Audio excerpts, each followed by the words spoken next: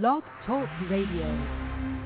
I hate you both. I've hated you ever since I can remember. I hate you, and I wish you both had cancer. Cancer? Yes, in the head. Huh?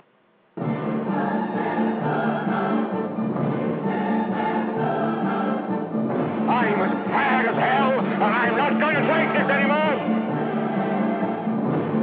Pay no attention to that man behind the curtain. Are you telling me you built a time machine? Out of a DeLorean?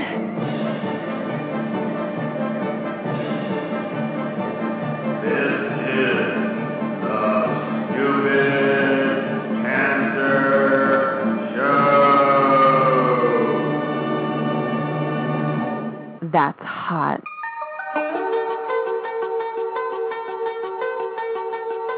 Hello there, children. Hey, kids.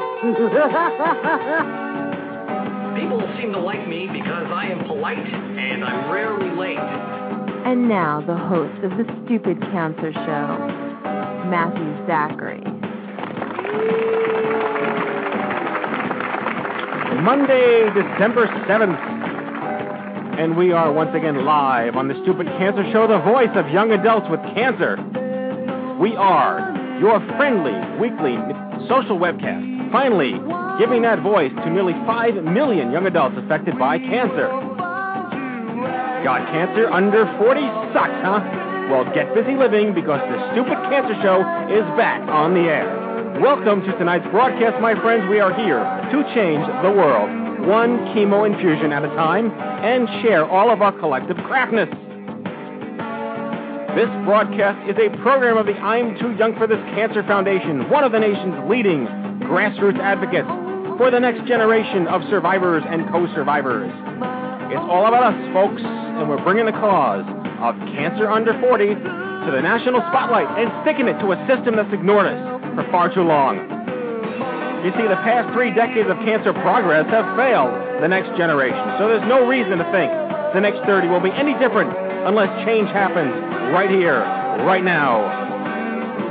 So join us and be the change that needs to happen. Hell, we invented Google, Facebook, Twitter. We kept Sanjaya on American Idol all those weeks. We can do anything we want. This is Generation Cancer. It is our fight and our duty to give back to our own. We have the sheer numbers, the voting power, and the influence, because remission is no excuse for cure, and survivorship is all that really matters. Last month's show on Nutrition and Cancer Part 1, Kathy Boetti, young adult breast cancer survivor, author of Breastless in the City, Natalie Ledesma, oncology dietitian from UCSF, and Greta McCare, oncology dietitian from UCSF, archived at itunes.i2y.com. Tonight's show on social good and social media with our guest co-host Craig Alberino, a special guest host to be announced shortly. I'm going to pronounce his last name wrong. Jason RZEPKA, Vice President of Public Affairs at NTV Networks. Nancy Lublin, CEO and Chief Old Person at DoSomething.org. And Adam Hirsch, Chief Operations Officer at Mashable.com. Going to be a great show. So hello, my friends, and welcome to yet another fun-filled and exciting romp through the hay on tonight's Stupid Cancer Show. And a Stupid Cancer welcome to all of our first-time listeners here on the Blog Talk Radio Network. Coming at you live from the Chemo Deck, our fabulous studio in downtown Manhattan. I'm your host, Matthew Zachary, a 13-year young adult pediatric brain cancer survivor. Not joining me live in this studio tonight, our chief cancer anarchist, Jack Ruffard, who is off gallivanting on our behalf at the Bare Naked Ladies show tonight at Worcester, Massachusetts, with Chris Allen. He's there with Mary Asselin, also known as Mary from Rhode Island, handing out swag, promoting the Stupid Cancer movement, and hanging out with Kevin Hearn and the B&L group. Carol also on hiatus tonight. She'll be joining us back here next week. But however, it is my pleasure to introduce our official co-host and our super special co-host tonight, Craig Alberino has 20 years of entrepreneurial leadership. This is a really long bio. Enterprise collaboration and mission-critical transaction systems. You sound like a robot. As an advising consultant to companies like Baccarat, Chanel, and Liebherr. Is that pronouncing that right? That's okay. correct. He is a frequent speaker on the convergence of luxury, philanthropy, and technology. Prior to founding Active Cause, a partner of I2Y, he advised leading companies on interactive strategy and corporate and social responsibility trends, including Ketchum, FedEx, Kinko's, and Monster.com. He serves on the social media advisory board for the I2Y Foundation. That would be us. Please welcome my special guest host, co-host, Craig Alberino. Hey, Matt, how are you? How are you? Good to be here. And what kind of bet did you lose to be on the show tonight? I don't know. Am I moving furniture again? Yeah, actually, Craig is also has a sub-specialty practice in moving offices for me. So my back is still aching. Yes. Well, all right, Schadenfreude, bro. Anyway, our special secret special Santa co-host tonight is a good friend of mine that I met recently. She's an amazing woman. Her name is Lisa Bernhard, and she is the former entertainment correspondent for Fox News. She is the former deputy editor of TV Guide, and a breast cancer survivor, young adult breast cancer survivor, diagnosed at age 29. She's now 44, and writes about her surgery in October's issue, this past October's issue of Self magazine, and investigating the alarming lack of information given to breast cancer patients about reconstructive options. Yes, that is clearly a major issue. She's interviewed Michael Jackson, Paul McCartney, attended the Oscars and American Idol. We kept Sanjaya on American Idol all those weeks. That's right. She's appeared on the Today Show. I have not been on it. Actually, I was on the Today Show. She's been on The View. You have to tell me all about Star Jones. She's written for the New York Times. Really? Please no. Anyway, Lisa is just an extraordinary woman.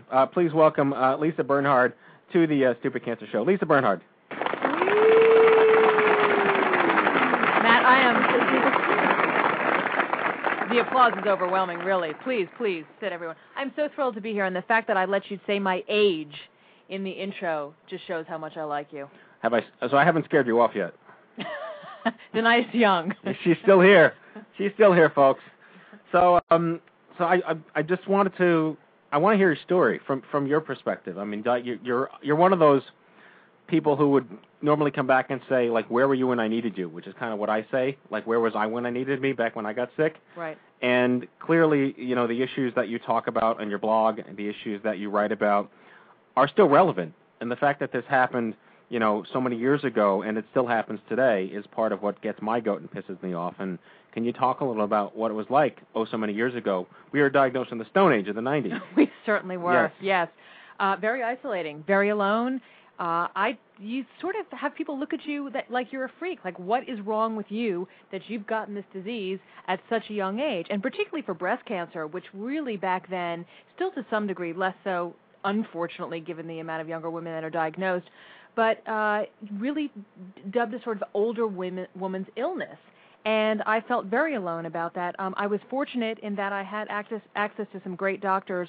What was alarming to me and why I wanted to write this piece for Self magazine recently was these studies that had come out, mostly from University of Michigan Medical School and hospital there, about how 70% of women today are not told by doctors about their reconstructive options. Reconstruction's not right for everyone. I'm not an advocate for reconstruction. I'm an advocate for choice. I'm an advocate for everybody knowing all the information that's out there and being able to make an informed choice for what is right for his or her body. And when women aren't being given a choice, and particularly younger women who hopefully will have a longer life expectancy ahead of them, but really for all women, and not to discriminate against anybody of any age, but you should just be told of what all your options are. And so I was quite alarmed by this information and wanted to get out there and kind of spread the word. So that was my impetus behind that piece for Self. Well, and again, like, it touched me a lot, too, because, I mean, the raw nerve here is just simply that we are a generation that is just so disenfranchised by the lack of I guess, continuum infrastructure, if you would, over the last, 20 years or so. And I understand that our show is going to take a huge nosedive now because Jack Buffard is on the line. And so I will allow our listeners the opportunity to leave at this moment because I welcome Jack Buffard to the show. Hey, Jack. Hey, Matt. How are you, pal? All right. Where are you? I'm actually at the concert. I'm backstage in the catering area having some dinner with Mary from Rhode Island. And Chris Allen's on stage right now, and B&L is going to be up in about a half hour. Are you near B&L right now? They are in their dressing room. Okay. And I'm in a different area stuffing my face. Really? And I got to tell you, the best thing about the Rockstar lifestyle is the catering. Fair enough. It's like where in the world, where's Waldo with Jack at this point? Yeah, and I have a funny situation just happened about a half hour ago. Ingrid Michaelson is another artist that was on the bill tonight, and after her set, she announced that she was going to be signing CDs at the merchandise table, which we're sharing, which I should say they're sharing with us. So Mary from Rhode Island and I got completely inundated by like 1,000 people that were like, oh my God, sign my ticket, sign my CD or whatever, and they sold out of CDs. So people started grabbing the I2Y brochure and having Ingrid sign that. That is super sweet. Yeah. So it was so crazy that like I didn't really get a chance to take a picture because I was going to take a picture of the huge mob in front of our table and tell you how popular we were, but that would have been a lie. So. Well, I hope you're having a good time. What time does the show go till? B&L is scheduled to play an hour. I think they go off at like 10:30, 10:45, something like that. Okay. But Kevin was really impressed with the new all the new literature that has his picture on it. Of course he is. Why wouldn't he be? That's right. And I was talking with Ed and Tyler for a little while before their sound check, and Tyler was saying that they really had a good time playing OMG, and they're excited to do it again next year. And I was telling them that people are still talking about it, and everybody who couldn't be there is really excited for next year. So it's just really awesome to have them on board with everything that we're doing. Yeah, and did you happen to mention to Tyler that the Matthew Zachary song that he spontaneously wrote at OMG has gotten over 5,000 listens on YouTube? I'm sorry, what song? Yeah, exactly. But before I let you go, I do want to say hi to Mr. Alberino, and thank you for sitting in my seat and keeping it warm tonight. And for those of you who don't know who Craig Alberino is, he is my man crush for the New York Metro Group. Love you too, Jack. You bring me back something with an autograph. Okay, I'll not give yours. You, all right, never mind. No, I already have his. Mary's signing some stuff right now. Whose name would you like on the item? Right. Don't name it. How's that? To Loverboy, of course. Right.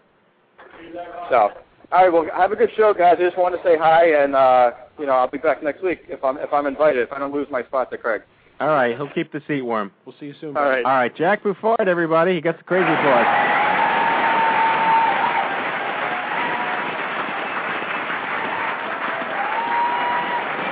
That's about the most applause he'll ever get in his entire life.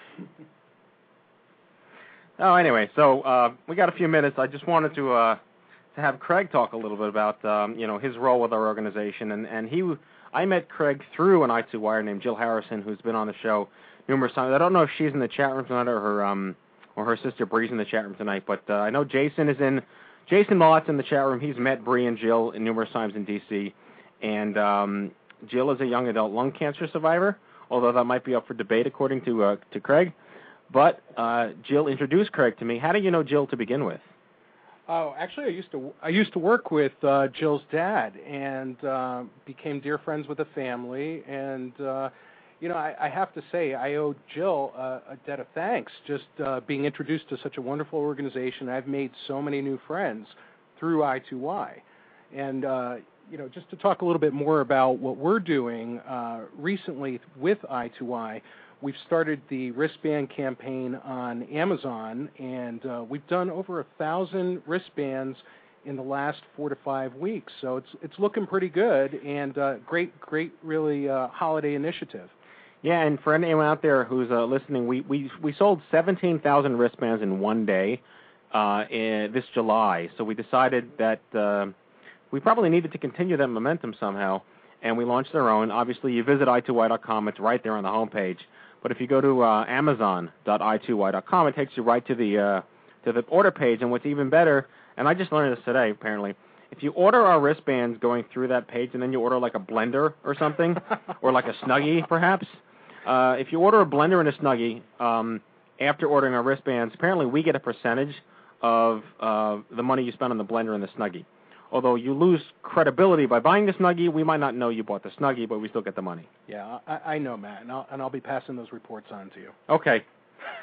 So, all right, well, you know what? If you're Jack Buffard and you buy the wristbands online, you have to buy a Snuggie, and then you have to send us pictures of you wearing the Snuggie along with your feet. I was going to say the sneakers, of course. Yeah, the sneakers. You know, I gave a concert this weekend in Staten Island at Snug Harbor, and Jack was there. And lo and behold, what do I see posted on my Facebook wall this morning? But his shoes obscuring me playing the piano on stage. So thank you, Jack Buffard. Well, you're either seeing a picture of his sneakers or you're going to just see him up on the desk right here. Yeah. I might put the wall back up next time he's here. So anyway, Matt, I wanted to talk a little bit more about the wristband and the history of the wristbands. I mean, you know, Stupid Cancer and the whole brand. What's the history behind giving cancer the bird? I mean, because that really, to me, it seems to encapsulate the whole feel for the young adult cancer survivors. I mean, that's how everybody's feeling. I'm almost hesitant to say this, but it was Jack's idea. See, Jack, I'm giving you props. It really was Jack's idea. He just decided one day to launch a Facebook campaign called 10 Million Strong for Giving the Bird, which is just like this stupid Facebook thing where it's like 100 million strong for, like, breathing air. Right. It means nothing, but you just did it. And we had like 6,000 people in there in 3 days. It was just the strangest phenomenon. We have about 10,000 in there now. It's slowed down. But it just, I think he did that because he was inspired by the Spencer's campaign that launched this summer that sold all those wristbands. Yeah. I don't know. I mean, I look at this, I'm a marketing person. I look at this from like an anthropology perspective. You know, we've had so many different semantics as to anger management with cancer, whether it's screw cancer, cancer sucks, fuck cancer, whatever it is. And yes, we can curse on the show. Excellent. We're not FCC regulated. I'm so happy to know that. And, you know, one of the things that, you know, why did I launch Stupid Cancer? It's because it just sounded like Homer Simpson would say it. And, you know, cancer's not stupid. It's an intelligent disease, and we get all these old people that say, why is cancer stupid? I don't care. You know, it's just a euphemism. It's a fun thing to say, and it's more church-friendly than saying fuck cancer. But at the end of the day, you know, what it really is, you know, you're giving cancer the bird. You're flipping it at the old Jersey salute, as they say. And I don't know, it just resonated with me that was something that probably other people have used in the past. It's not a new idea. But having it associated with our Stupid Cancer, it just seemed to make sense. And I have to thank Spencer's for coming up with the creative, and thank Jack, the one time in my life, thank Jack for, you know, putting the two together for a really great social media campaign. Can I jump in there 1 second? Yeah, go ahead. As to what struck me immediately about the wristbands and why I thought they were so great and effective, and when you sent me the initial email about it, and I forwarded it out to other folks, and a lot of people, I got a lot of response from a lot of people who said, my niece, my daughter, my this or that, they're going to love this, they're going to love this, because as admirable as, you know, the whole wristband campaign has been, obviously with Lance Armstrong and many others who've done the wristband, and what goes kind of lockstep with what your organization does, is by tweaking it and sort of making it the anti-wristband, it's very cool. It's very, you know, you've brought something when you say, well, it may not be original. Well, it is original in the sense of giving it the black color, giving it the bird. That's new and that's hip to kind of give it that the way you give it that edge, the same edge that your organization has, and it sets you apart. And kind of by making it sort of that anti-wristband, it's fantastic the way, you know, and it's all towards the bigger brand and the bigger, you know, F you to cancer, as you say. And so very clever and very, you know, I just know personally, the minute you sent that to me, it was just tremendous response from anybody that I sent it to. So I think the most unanticipated response we got to the wristbands was, but I can't wear it to church. But yet they wear it to church anyway. Yeah. It's just like this total, I don't know, I like the anti-wristband. I didn't coin that. Someone else said that, and I sort of picked it up on our press release about it. You know, we got to get to Jason in a second, but I want to, one of the most powerful books I ever read in advertising was called Disruption. And it was written by a guy named Jean-Marie Drew, who I believe was one of the co-founders of TBWA Chiat back in Paris when they launched, like, in the 1900s or whatever it was, when advertising first became, you know, like a print medium or whatever. And he's very old now, but he wrote a book called Disruption 2 and More Disruption and whatever. But no one's ever really disrupted cancer. It's always been like this touchy-feely, feel-good, have to play nice in the sandbox and sensitivity. But you know what? Like, it needed to be done. And I don't mind getting in trouble. I've gotten in lots of trouble, and I don't care because I think it's helped build the brand. But it means a lot that you would give that back to me, Lisa, about how, you know, it's sort of if you could put a countercultural spin on cancer that wasn't, I guess, obnoxious or really offensive, maybe that's what made it so resonant. Sure, and I didn't even read the press release. Okay. Yeah, I didn't read the release either, but I have to say is, you know, as an I2I fanboy, because as most of you know, if you've met me at any of the gatherings, I'm not a survivor, but just obviously a dear friend to the organization. And but the bands they're the rub, man, and I give them out wherever I go, and I keep a supply, and people love wearing them, and it definitely creates that awareness. It's definitely got the cool factor. So maybe we could ask Jason a little bit more about this since he's representing the MTV folks. Absolutely, and that's a good segue here. Before I just bring Jason on really quick, this Friday, December 11th at 1 o'clock Eastern, from 1 to 2 Eastern, Jack and I are going to be on Sirius Satellite's Dr. Radio Show, The Nutrition Show, with Samantha Heller. It's Sirius 114 XM 119, online at Sirius.com. We have an hour, literally an hour, to talk about stupid cancer and nutrition with Samantha Heller. 250,000 subscribers to that show. So it should be really good if you have Sirius. If you don't have Sirius, by the way, because it is expensive and we're all kind of broke as young adult survivors, you can get a free 30-day trial and then just cancel it right after you listen to the show, which is a kind of cool way to do it. So check it out this Friday. And with that, it is time for our first guest. What time is it? Oh, Thursday. It's not late. Okay. Jason RZEPKA is the Vice President of Public Affairs at MTV, where he's been charged with using MTV's superpowers for good. He does this by marshaling the network's forces to engage and activate America's youth on some of the biggest challenges facing our generation.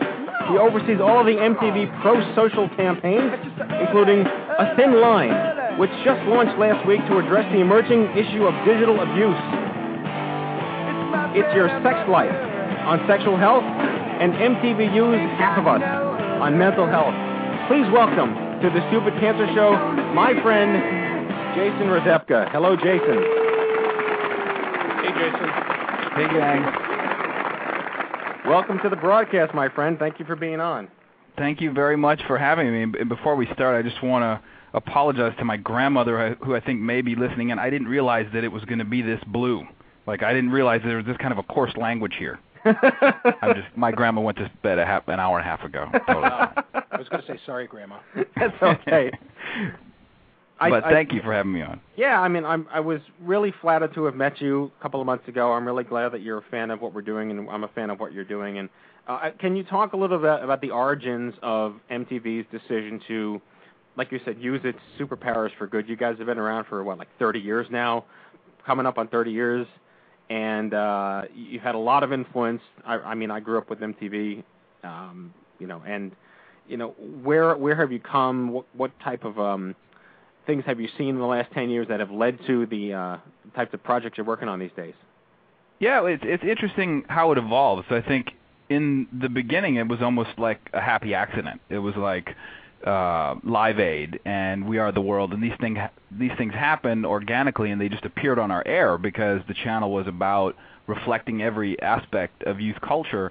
And so that got woven into the fabric of this place really early, and a lot of the pioneers, the people who built this brand and grew it, were social justice advocates, and they took it seriously, and they knew that this channel had broad reach and it had a lot of influence, and it needed to be about more than just peddling pop culture or Pepsi. It's like we needed to connect with young people on the issues that they care about, because young people have always been the engines for social change. So that's always just been here. And then about 12, 13 years ago, my boss, Stephen Friedman, who now runs the network, was hired to codify that and really be strategic about how we do public affairs, how we empower the audience. And, from his work, we've launched campaigns around sexual health, around genocide, around discrimination, voting, the environment, all that's born from this commitment to this.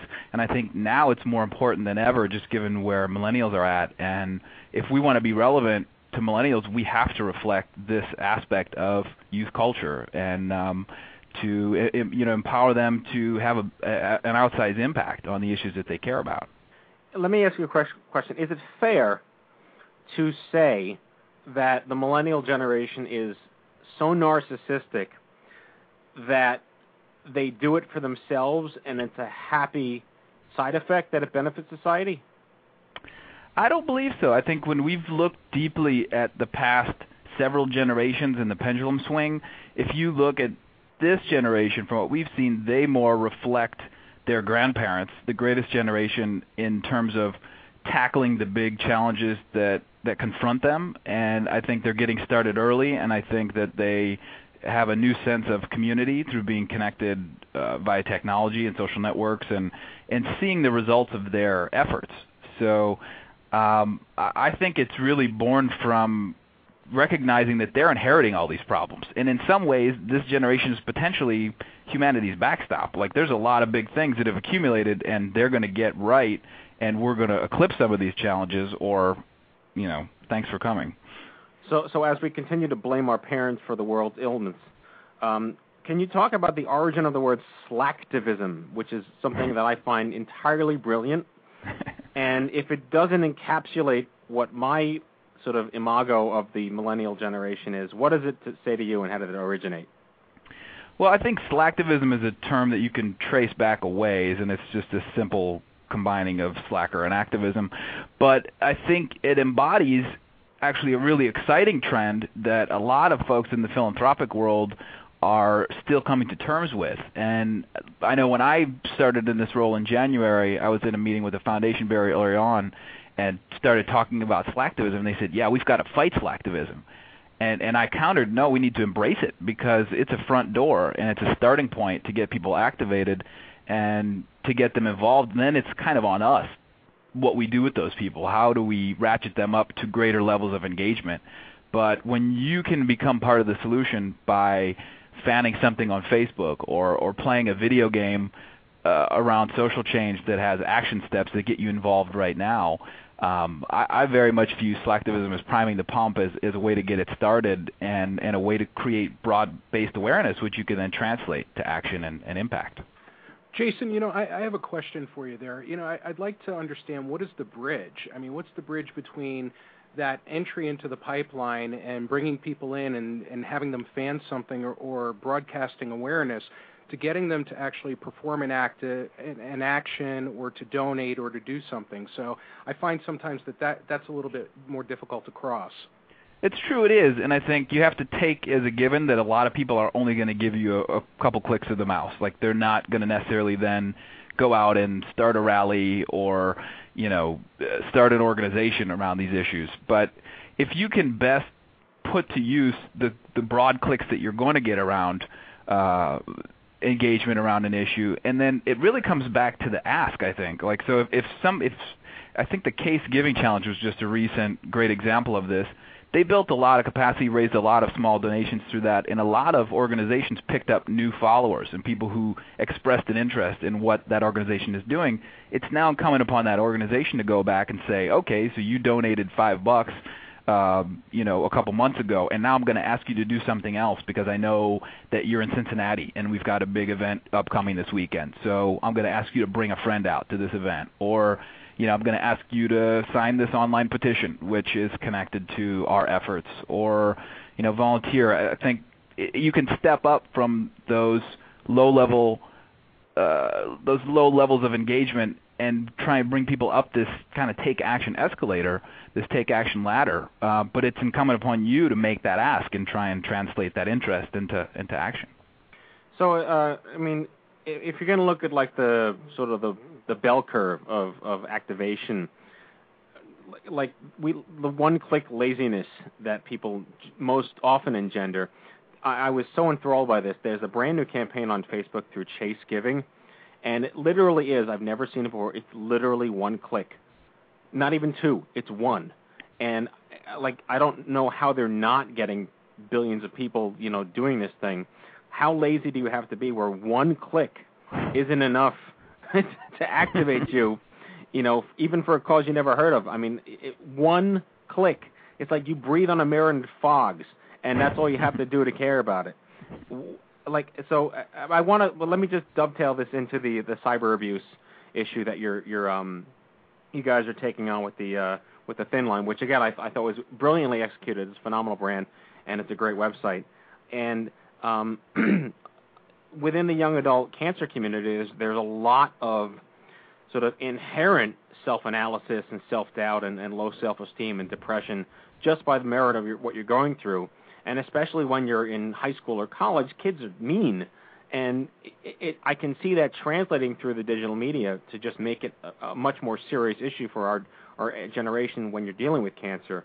What was the tipping point when this notion of cyberbullying and you guys call it digital abuse, what was the tipping point when that sort of became a necessary conversation? Well, I think for us, we took a long, hard look at where we could place our energies and thinking about us as a unique animal that reaches pretty much all of America's youth. So if we can engage the whole country in an issue, we have to think about what are the issues that affect them, which are emerging, which are going to affect them from now on, and where can we really have an impact? I mean, the reality is MTV could take on anything and have some kind of an impact. We could take on malaria or clean water or just about anything and move the needle a little bit. But in thinking about something that touches as many members of our audience as possible, when we started to do the research on this, we saw that it literally touches virtually every American youth now in some way or another, from those that have been the victims to those that have been the perpetrators. We started to look at what are the outcomes associated with these behaviors, and we see young people who are taking their lives. We see instances where victims of digital abuse are 2 and 3 times more likely to have contemplated suicide, 3 times more likely to have considered dropping out of school. And then we think about our platforms, we think about the TV screen, online, mobile, the way we can make that work in concert to give young people information and resources and partner with them to figure it out and really have an impact. So it was a very calculating decision to say we're going to step out on this, and this is going to be a lead effort where we can really partner with the audience, but we're also going to marry with that efforts that we continue to run on sexual health, a campaign upcoming with the Gates Foundation on college affordability, where we're going to partner with college students and those that are seeking to go to college to pay for school. So those all work in concert. Jason, I just wanted to jump in for one last question. It's Lisa. I don't know, how long have you been at MTV? Elapsed time about 5 years now. Oh, okay. Because I was just curious. So much has changed on the air. And like Matt, I've and I'm sure like Craig, grown up with MTV. From a programming standpoint, it's a place that morphed from videos to so much reality TV right now. The network, the face of the network, and what you see broadcasted is radically different. Other than technology, I mean, how has that sort of affected what folks in your department have sort of done with social awareness? I mean, I go back to the Choose or Lose campaign, which was sort of the first big step that MTV took to get young people involved, as I recall. Can you just sort of speak to that mindset as so much of what they've wanted on air has sort of shifted and you followed that trend, what the sort of mindset is in terms of social activism? Sure. Well, I think like all media, the ratings pressures are as intense as they have ever been. So if you look at MTV 15 years ago, we didn't have nearly the pressure to perform that we do now from a ratings perspective. And also the way that people, and particularly young people, consume media has changed dramatically. So if we were a network that just programmed music videos, we would have probably gone out of business 10 or 15 years ago, because now young people consume music videos when they want on the platform that they want. You don't sit around and wait for the Gaga video to cross your screen. You've gone and programmed it yourself. So that wouldn't be really sustaining. We did pioneer the reality genre in a way. We've continued, I think, stay at the cutting edge of it as it's shifted and morphed. Now reality is everywhere. So I think the way that we approach it is we have a bigger toolkit now. So we have on air, and I still think that one of the greatest examples of how we can use on air is a Hallmark reality TV show in The Real World. When Pedro Zamora showed up on The Real World as the first ever openly gay HIV positive individual, he helped catalyze a national conversation about HIV and AIDS. President Clinton, credited him with humanizing and really changing the dynamics in the country around that issue. So I think where we can use our most popular programming as a jumping off point for a conversation about social issues, that's really at our best. It's not even necessarily needing to do the pro-social show. It's about the way we hook into where the audience already is. And then I think we marry with that our creative wherewithal and the ability to create really impactful PSAs and spots that help the audience think about things in a new way to get under their skin. We marry that with what we can do online from MTV.com to the social web, what we can do now on mobile and plugging social issues into our biggest events like the VMAs and movie awards. And that's the way we view it now. There's no silver bullet. It's how do we make all these things work together to really make an impact. For what you want to do. Well, I got to tell you, Jason, clearly we want to have you back on the show. This is a conversation where you could just be our only guest for the entire broadcast, and we'd never run out of things to talk about. But we have to move on to our next guest. But I really want to thank you for taking the time to be on the show. I look forward to talking to you further, and I look forward to continuing to engage MTV in the youth cancer culture movement. So take care of yourself.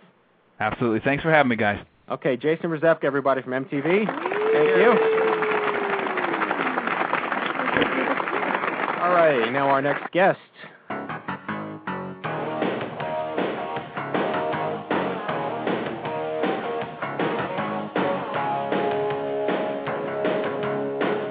Okay, Nancy Lublin is the CEO and Chief Old Person of DoSomething.org, the largest organization in America for young people and social change. She's also the founder of Dress for Success, the organization that helps women transition from welfare to work. She created Dress for Success with a $5,000 inheritance she received from her Poppy Mac. Dress for Success now exists in 96 cities in 8 countries and has helped nearly 1 million women reclaim their destinies. She writes a column for Fast Company magazine as the author of Doing More with Less, 11 Things Big Business Can Learn from Not-for-Profit, to be published in April by Penguin, proud to have been elected a young global leader by World Economic Forum, and to be the mother of 2 young children who actually like broccoli. Please welcome to the Stupid Cancer Show, Nancy Lublin. Hello, Nancy. Hi, how are you? I'm sitting here the whole time trying to figure out what movie that music is from. What was the movie? Top Gun. Oh, of course it is Top Gun. All right. That might be the most impressive thing about you, Matthew. There you go, your recall. Well, my mother has a master's in film, and she literally inculcated Clockwork Orange style, my brother and I, with every possible aspect of Hollywood history, from Buster Keaton all the way to awesome. Steven Spielberg. I've never seen all of Clockwork Orange. Is that a terrible thing to acknowledge? But I could never get past that awful rape in the first 10 minutes, and so I'm never able to. I've tried to see it 8 times, and I can't do it. Malcolm McDowell really earned his stripes in that film, I will tell you. But I think having you on the show after Jason is so relevant because the majority of the conversation was geared towards what they're doing online. Yeah. And you are such an extraordinary compliment to that because you are not only online, but you are offline. And can you talk a little about first of all, your origins? How did you become so, obsessed with social change and really empowering other people? Where was that point in your life that you said, I don't want to sell Doritos to teenagers like I did, and, create Dress for Success and sort of get that social validation that you're really affecting true change? So when I was in preschool, there was a boy in my class. I will never forget his name. His name is Seth Costo. And one day he declared purple to be a boy color, and none of the girls were allowed to play with purple. And I crawled under the table. I grabbed magenta, violet, lavender, aubergine, and anything else that resembled purple, and held them apparently in my fist over my head, screaming as I ran around the room, I've got the purple, to the extent that I think my parents actually had to be called to the school to calm me down.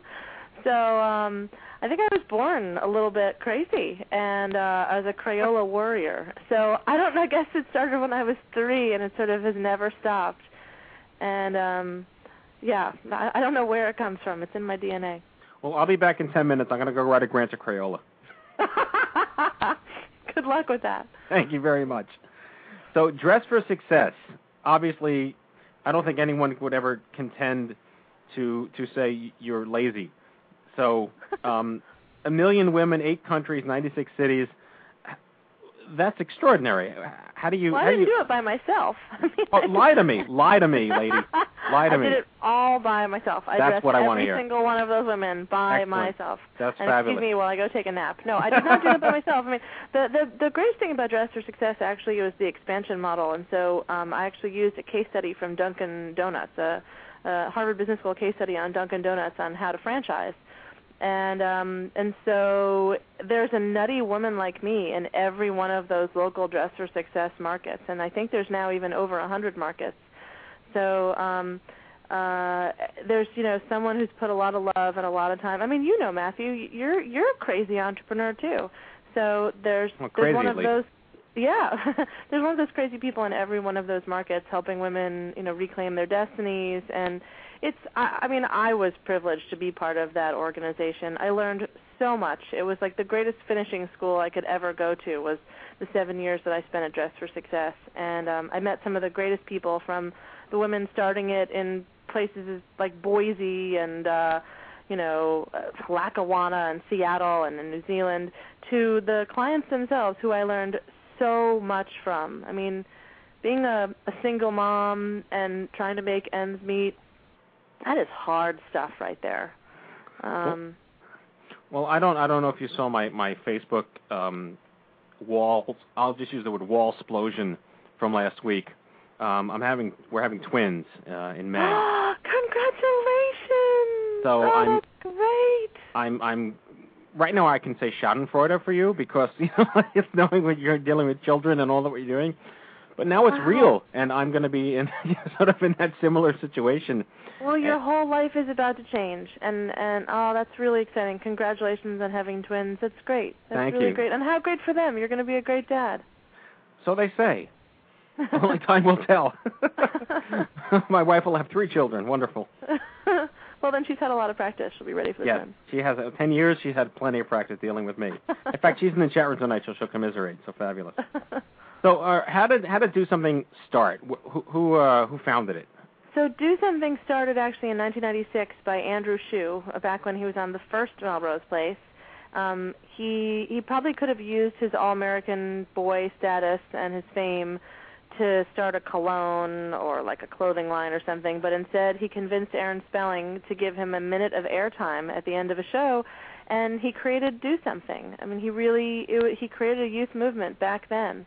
It was sort of on the heels of the Clinton youth movement, sort of has echoes of today. Arsenio Hall, baby, Arsenio Hall. Woo, woo, woo, exactly. And so they launched Do Something, and being on the cover of Sassy magazine and Leno 6 times a year, he really had a terrific platform for engaging a lot of young people to do good stuff. So that was before the internets existed. That was pre-Al Gore inventing the internet. Right. So what did people do? I mean, it's almost like, how did we live without cordless phones? Without the internet, I don't know. I guess there was just a lot less porn. I mean, I don't know. What did people do without the internet? I would debate that, but anyway. I'm not talking about your personal experience. I don't know what people. I don't know. Yeah. So that was before the internet, and then so I came to Do Something in 2003, and they. Times had changed. It was post 9/11, and sort of funding had shifted all over the place. Andrew was no longer on Melrose. Melrose wasn't on the air anymore. They had lost a lot of sponsors, and the place had kind of fallen on hard times. And I said, you know what, guys, it's called the Internet. This was the year after Friendster, the year before Facebook, and I said, we're going to put the whole thing online. And I closed the remaining local offices, and we really focused on it being communications technology, so we leveraged web, television, mobile, and it's a really cheap and really effective way to reach young people. Nancy, hi, it's Lisa. Hi. Hi. Does Andrew still have any affiliation with the organization? With Do Yeah, Something? I talk to him a few times a year. And Lisa's will be like between you and me and all the women listening. He still looks really good. And I think he has a new fiance. Is that he does. right? Whoops, yes. That's right. With apologies to her. That is absolutely true, and she is lovely. His new fiance. Yes. But I mean, yeah, he looks adorable still. He doesn't age at all. And he's still just one of the nicest guys on the planet, and smart, and really caring, and yes, he has a fiance. Did I mention that? Well, I remember as someone who covers entertainment, I remember him really being out there as one of the first of the sort of contemporaries, like you said, the Melrose Place crowd, and of sort of my generation, and thinking, and I've interviewed so many actors out there, and thinking like, he's smart. He's got his act together, and he's well-rounded, and he's, I remember him being a soccer player and sort of into all sorts of different things. I hear it. You were in love, too. I get it. Okay, yeah. No, I mean, like, long before Paris Hilton ever said, I'm going to go to Rwanda and Africa, Andrew was actually doing good stuff. I mean, he was one of the early celebrities who was like, you know what? I actually have a lot of power, and a lot of kids are listening to me, and I'm going to do something good with it. And so, I mean, he really, he put his neck out there early, and he did do a lot of good with it. I mean, here we are. Also, a lot of the celebrity activist stuff is like one event or one campaign. But here we are almost 17 years later and thriving. So, I mean, I think that's probably the best testament to his leadership. Absolutely, and not just one event, but let's face it, a lot of them want to put something on their bio. It's sort of this perfunctory thing where their publicists will say, look, let's do this, and you go and talk to them, and they're really not knowledgeable about this stuff at all, but they feel like they have to, it's got to be on there, and they just make the perfunctory sort of appearance, and so anyway, it's great to... I didn't even realize there were male characters on Melrose. I just paid attention to Heather Locklear. That's all I cared about. Wasn't Tiffany Amber Thiessen on that or something? Or probably. Yasmin Bleeth or one of them? Tiffany. Tiffany, okay. Yeah, she was like the crossover convert from 90210, right? See, I hear Tiffany, I still think we're alone now. Doesn't seem to be any... Remember that, Tiffany? The mall singer, Tiffany? Too. Yeah. Well, Nancy, you are multi... I got to add that to your bio. Hang on. Yeah. We're just going to mute the mic and just let her go. Grammy nominee, Nancy Lublin. Yeah, right. Uh-huh. All right. Well, unfortunately... are we out of time and we didn't talk about anything of substance? No. Lisa has to leave.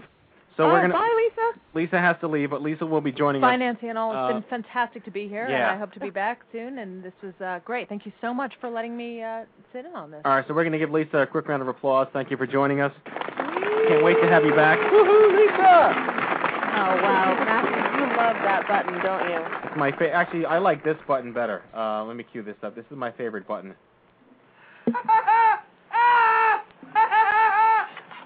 Kiwi! That's a good button. I would like that button at home. Can I have that button at home? Absolutely.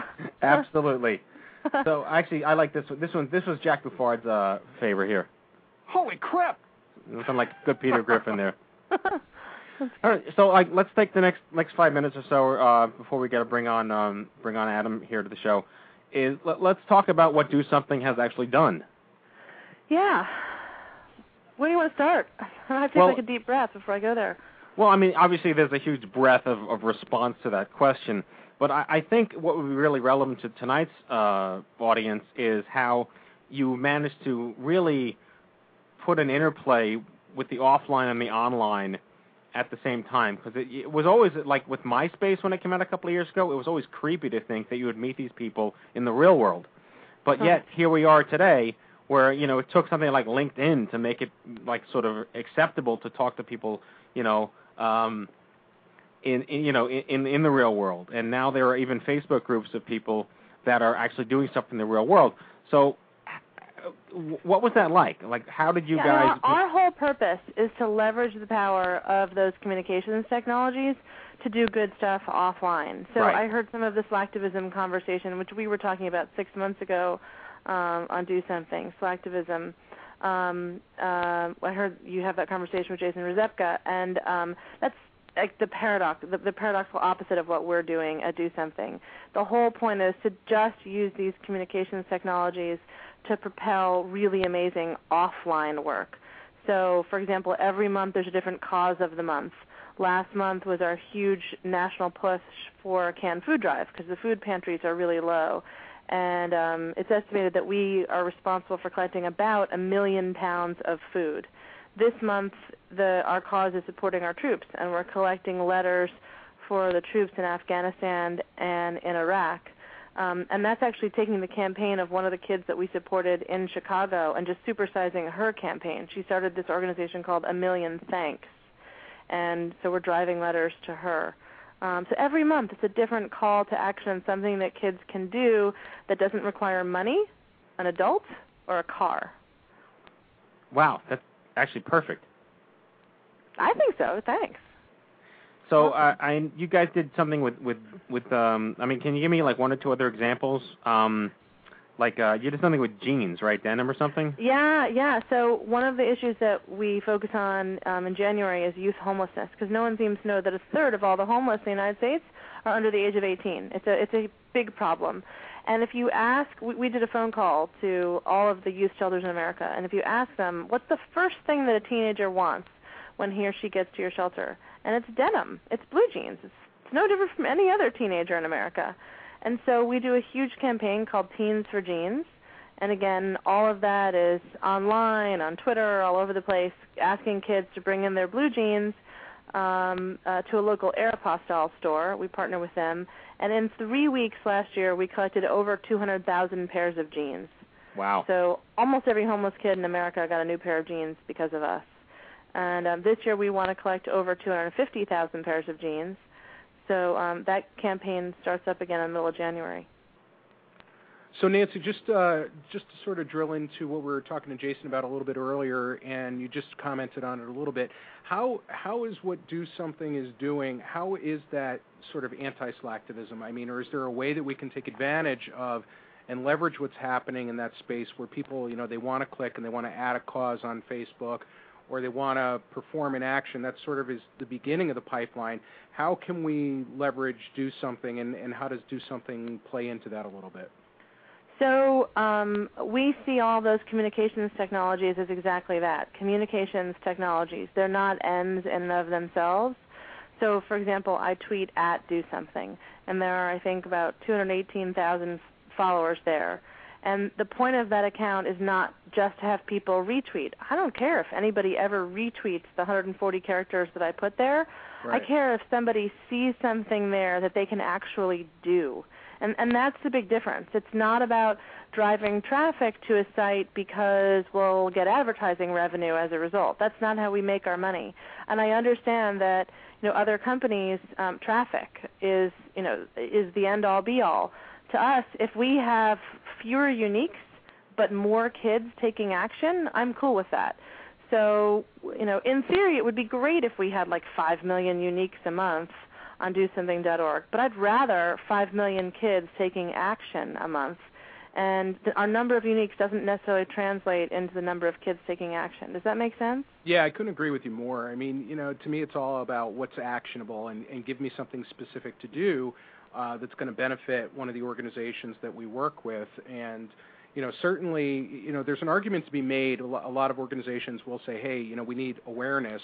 But if the end goal is to get somebody to volunteer or to perform an action or to donate, then that's really where you should be measuring, not what's in the beginning of the pipeline, right? So and so on the donation, again, we are the only organization I know of that has an express policy against raising money from people. It sounds absolutely ridiculous, but we do not raise money from these kids. So, absolutely. I mean, you will never see us do a campaign that costs them anything or that asks them to donate or to hold a fundraiser for us. And, given the size of an audience that Do Something attracts, we could make a lot of money off these kids. But we've just decided that we'd rather they use their time, energy, and money to have an impact on some other cause. And it just puts a larger onus on us to find other ways to support the organization. But it's really because, there's slacktivism, which is all about clicks, but then I also think there are a whole lot of organizations whose entire purpose is just raising money. And that's fine because maybe the money goes somewhere good, but that's also not activism or action by kids. That's fundraising. So our goal is truly to have kids do something to make a difference. That's awesome. That's a catchy name. I wish I could claim credit for it, but that was Sexy Andrew Shue. Who? I didn't Heather Locklear. What? I'm sorry. Yeah. Well, I got to tell you, it's been an amazing privilege and honor to get to know you. I'm looking forward to hopefully being one of those projects you guys activate your constituency to support. We have spring. to do something. We have to, because I mean we can't do this interview without me saying something about how cancer sucks. Was that enough? Was that good? That's fabulous. Okay, you could be more cursive if you want. We're going to do something with you. I'm committing right now here on your radio show. We will do something with you in 2010, I promise, because this is an issue that touches... Oh, there we go. I got a sound effect. Woo! That touches in some way or another, every kid in America. And so we've got to do something with you on this issue. So we're going to figure it out, Matthew, I promise. And if nothing else, I'm just going to continue, tweeting and supporting and pushing to you via the content on our site, because we think what you're doing is awesome. All right. There we go. Can you just put those on a thumb drive for me? I'll just bring them at home. I want to put them in my bedroom. Those are some pretty good sound effects right there. Well, thank you so much for being on the show. I look forward to seeing you again very soon. Have a wonderful holiday season. Okay, bye. All right, bye, Nancy. Nancy Lublin, everybody. Okay, and now our third guest tonight. Adam Hirsch is the Chief Operations Officer at Mashable. Joining Mashable in the fall of 2007 as Community and Marketing Manager, he oversees Mashable's business development, including marketing, partnerships, advertising, sponsorship, and events. His initiatives include the Open Web Awards and the Summer of Social Good, as well as an event series such as Summer Mash Tour of 2008 and the 92nd Street Y Tribeca Next Up NYC Educational Series. Please welcome to the Stupid Cancer Show, the one, the only, Adam Hirsch. Hey. Can you hear me? Yeah, I forgot to mention the newly engaged Adam Hirsch, so mazel tov, brother. Awesome. Thank you. Appreciate it. And mazel tov back to you, apparently. Congratulations. I was there at that staged event. It was wonderful. It was a sight to behold. Watching the engagement. Yes, that's right. Craig was in the audience when you proposed, along with everybody else on live broadcast. Right. Exactly. Yeah, it's pretty easy. I didn't really have to tell too many people. It spread like wildfire thanks to social media these days, and of course, parents were secretly planted in the audience at the end, so that helped. So I obviously Mashable is a phenomenon. It is an absolute social and anthropological phenomenon. And what Pete Cashmore, the handsomest man on the internet, has done is unprecedented in the annals of sort of digital lifestyle, if you would. And how did you get involved with Mashable? I mean, first of all, let's start with this. For the folks out there in the cheap seats, what is Mashable.com? Mashable is a blog, to be on the simple side, but basically, we're a social media news source and resource covering anything related to social media, which is basically really the entire web these days, anything that has some sort of social component. So we cover the news, anything related to like Google or Facebook, but also, and all the startups, but also we, give resources posts out there, including like, how to use social media for social good and how to find a job using social media and all of that fun stuff. And what's your history? Where did you go to school? What did you study? And are you actually doing something relevant to your degree?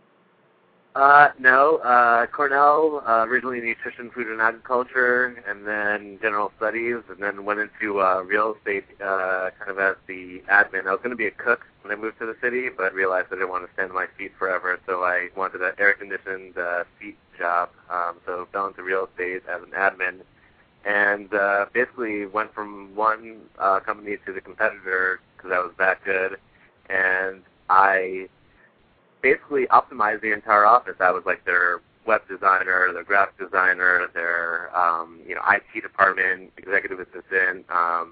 And so I basically optimized the office so much that I was just bored. I mean, it was a busy office, but everything was streamlined. So I got back into blogging. I wanted to, beat whoever the other Adam Hirsches were on the Google page, and from one thing led to another. Started talking to Pete, and basically became the first business side person at Mashable, community marketing, and really focused on how do we grow the community. And it was the first event, shortly thereafter, and I was shocked. My first event, probably about a month after I joined, just in New York City.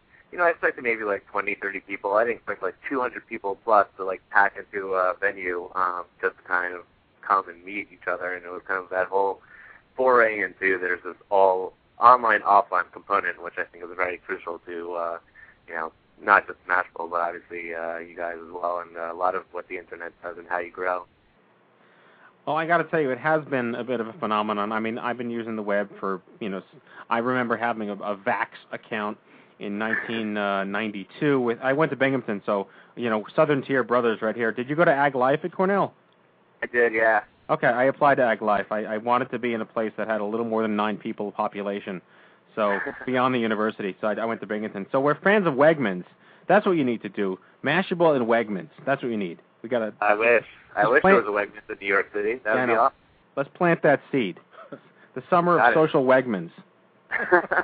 Got it. A whole big campaign. I'm ready for it. I'm still ready for it. And it has to rotate around their M&M's cookies because they're made of heroin, hands down. Awesome.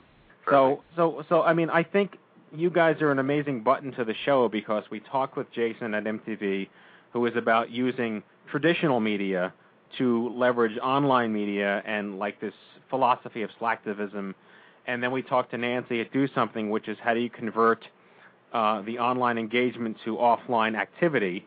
And then you guys are like the social anthropological barometer of everything that goes on within both worlds. And talk a little about what your experience has been like becoming almost like you're a living, organic, breathing entity because you've gone offline as well. The fact that you organize these offline events and you're engaging people around social good. So can you comment on that? Yeah, I mean, I think the really impressive thing over the course of it, more specifically about a year ago, where kind of the Summer of Social Good was born, it's just kind of amazing to see the power of the Internet, right? I mean, to be able to raise, $10,000 in one day. Pete was doing that, charity water mission, and basically, on his birthday, I think September birthdays was the campaign, and raised $10,000 in one day, and I was just like, wow. Never, not just, not from big organizations. This wasn't corporate giving. This wasn't, pandering to major corporations at all. This was, just the people out there listening to him on Twitter. And that was amazing. And then followed shortly thereafter, in November was Tweetsgiving.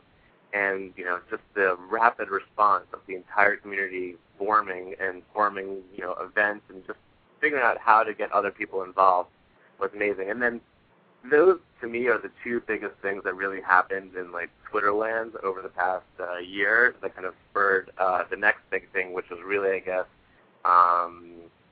what is it called? Flexible. Flexible was, the kind of that pinnacle of how do you use both sides and having events, their events tied with the online, tied with planning. Everything was planned online, but yeah, everything led to events. And I think it was just really impressive and kind of is a good stepping stone, not just for social good and for charities, but really for any brands out there and kind of learning about what works, what doesn't work. And, the Summer of Social Good was, a good example of figuring out, week by week what works, what doesn't work, and still working on the case study, which will be out sooner than later. But, I really want to present that data, present, what we learned, what we didn't learn, and what we could have learned, and what we did right and what we didn't do right, and kind of give that advice back out there. So Adam, if I could just jump in here for a second. I wanted to segue into, we're at the end of 2009 now, and we can look back in the past and we can say, okay, we did great work with Twestival and Tweetsgiving and Summer Social Change, or Summer Social Good, rather. Let's talk about next year. Let's talk about the forecast. Let's talk about the future. From Mashable's perspective as sort of the barometer for all things social media, let's talk futures. I mean, where are you guys going, and what are you predicting for the following year? Right. Kind of bouncing off someone else's post that they wrote that I've been even talking about probably for about since that actually the Social Good Conference, Randy Zuckerberg mentioned and launched the ability for Facebook gifts to go to nonprofits, and there were 4 initial nonprofits joined, and that program is going to start expanding soon. And if you look at the culture of the economy on the web and how quickly virtual gifts are spreading, and you look at games like Farmville and Pet Society and how amazing it is that people are willing to spend $20 to $30 just to get some extra gear or whatever it might be. I think virtual gifts and micropayments are going to be the next big thing. I mean, Facebook Connect will indefinitely become the next big payments gateway, a competitor almost to PayPal if they don't join forces. But, you've got PayPal X, which is a platform out there now. You've got Facebook Connect going to have this ability as well. And Google Checkout, and Google's obviously expanding their profile. So I think the ability to make it so easy, and I mean, you won't even have to think twice. You just gave. Yeah, but micropayments are about more than just ease of giving. It's also about the barriers to giving in terms of the cost for the merchant. So gifts that are under $10 tend to be very, very expensive for people to process, and I know that PayPal's worked on that, Amazon is working on that a little bit, and then obviously Facebook Connect as well. But I agree. I think the industry's been working on the whole micropayments initiative for the last couple of years, and I hope we see it in 2010 because you'll see organizations like I2Y and many others benefiting from it. Most definitely, yeah. I think ultimately Facebook Connect will come out ahead when it comes to charitable giving, because even if it's, $20 every month, that won't be, you wouldn't even realize it that you just did that, but at the same point, you pressed yes, you accepted it, and it's something that you believed in. And I think it'll just be, one less barrier to giving, which is, one of the things I'm working on now in my case study is, how easy can you make it to give, in relation to your message? What does the $20 get you? Maybe the $20 gets you a badge that you can now proudly display. Maybe it gives a gift to somebody else, that keeps growing. It becomes its own virtual pet or virtual flower that grows over the next couple of, months as you keep giving. There are so many different creative ways you can use the internet and the web these days that's just going to keep expanding about how do you get that personal gratification and satisfaction, and also, membership. How do you say, hey, listen, I support I2Y for stupid cancer, Well, I just have a quick question here.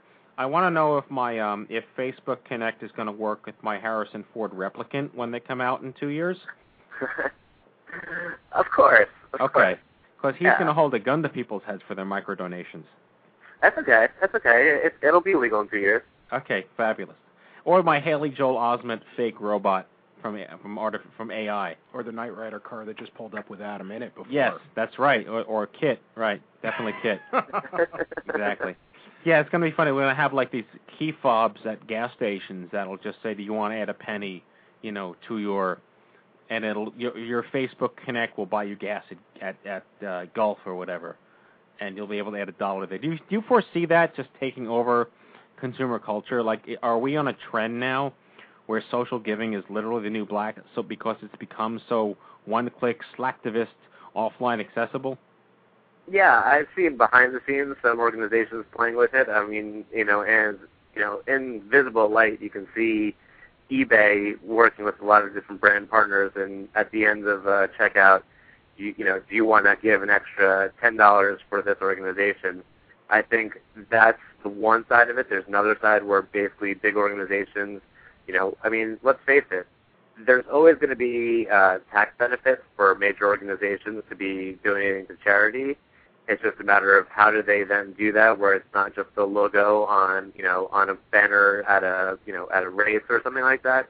How do they get long-lasting engagement with the brand? So I think that you're going to see a lot more brands getting engaged on, especially on the online side, when it comes to charity and giving and nonprofit-related causes, because their money and their donations can go a lot longer and have an affiliation that can then carry on past, a specific event or a specific campaign. Yeah, I mean, from everything that we've seen, and I couldn't agree with you more, it's definitely about allocation and democratization of that giving process, because when you look at the average Fortune 500 company giving in excess of $50 million or so a year, all the way up to a couple hundreds of million a year, and it's going to such a limited amount of nonprofits, and it's usually the bigger brand names, what we're really looking at is how do we take that and redistribute it a bit? How do we make it more democratized so that the consumers can speak and so that employees can speak? Right, definitely. And those platforms are coming out there, and certain organizations are already, working on, polling their company of, what charities do you want to give to. I mean, I've seen beginnings of that. I think it'll definitely grow a lot further, especially when in-company social networking is growing.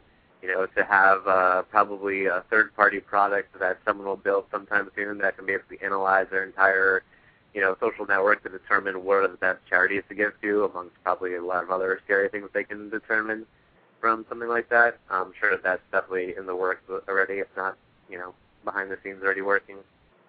Well, we're just about out of time, but I wanted to just get one last comment from you. I think the coup de grace from Mashable at this point was the fact that, and I wasn't in the room with Ted Turner when it happened. I would have loved to have been a fly on the wall. But you guys just hooked up with CNN big time. And what's that been like? I mean, it's just been absolutely phenomenal. We've been working with kind of CNN on the CNN.com/live side for a while. CNN launched their new website about a month and a half ago, 2 months ago. And so when you go to CNN.com/tech, there's a whole section on the bottom linking to the Mashable post, which has been great traffic and kind of great thing to say, a great partner overall. But, in addition, Pete's been writing a weekly column for CNN, and, basically his post, I think 2 weeks ago, just exploded on CNN, and was on the front page for an entire day.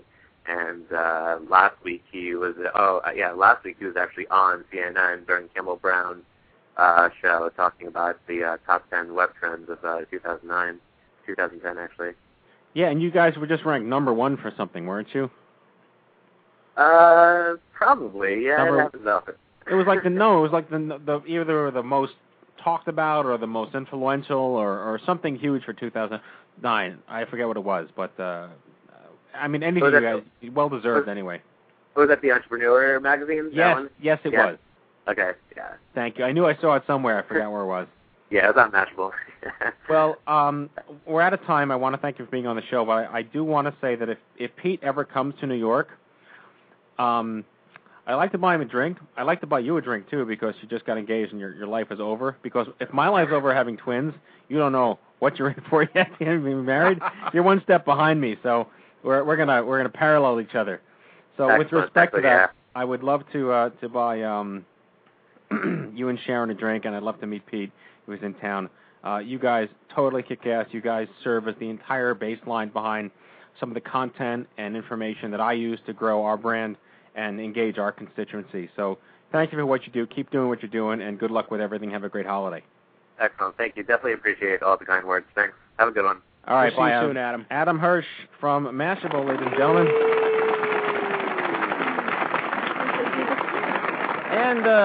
And that concludes our show. Craig, nice job filling in for Jack.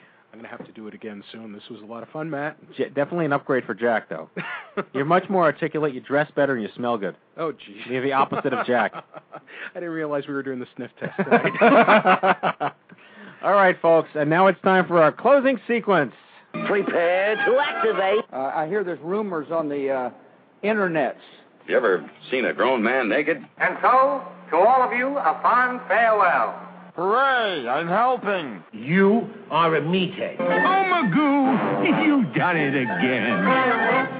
That was so terrible, I think you gave me cancer. Okay, folks, that's tonight's show. I hope you had as much fun as we did poking a stick at Stupid Cancer.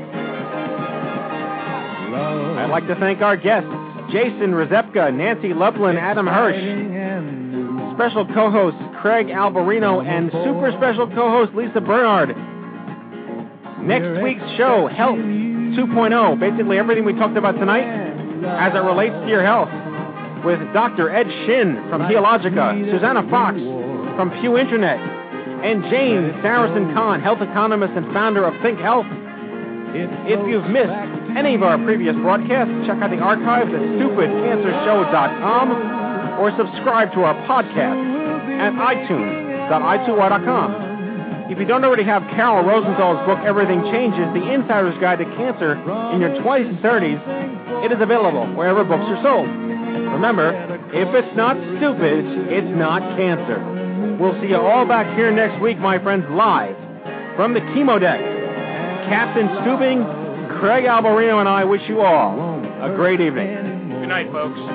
Go to bed, John Filbert. Fucker out. Smile.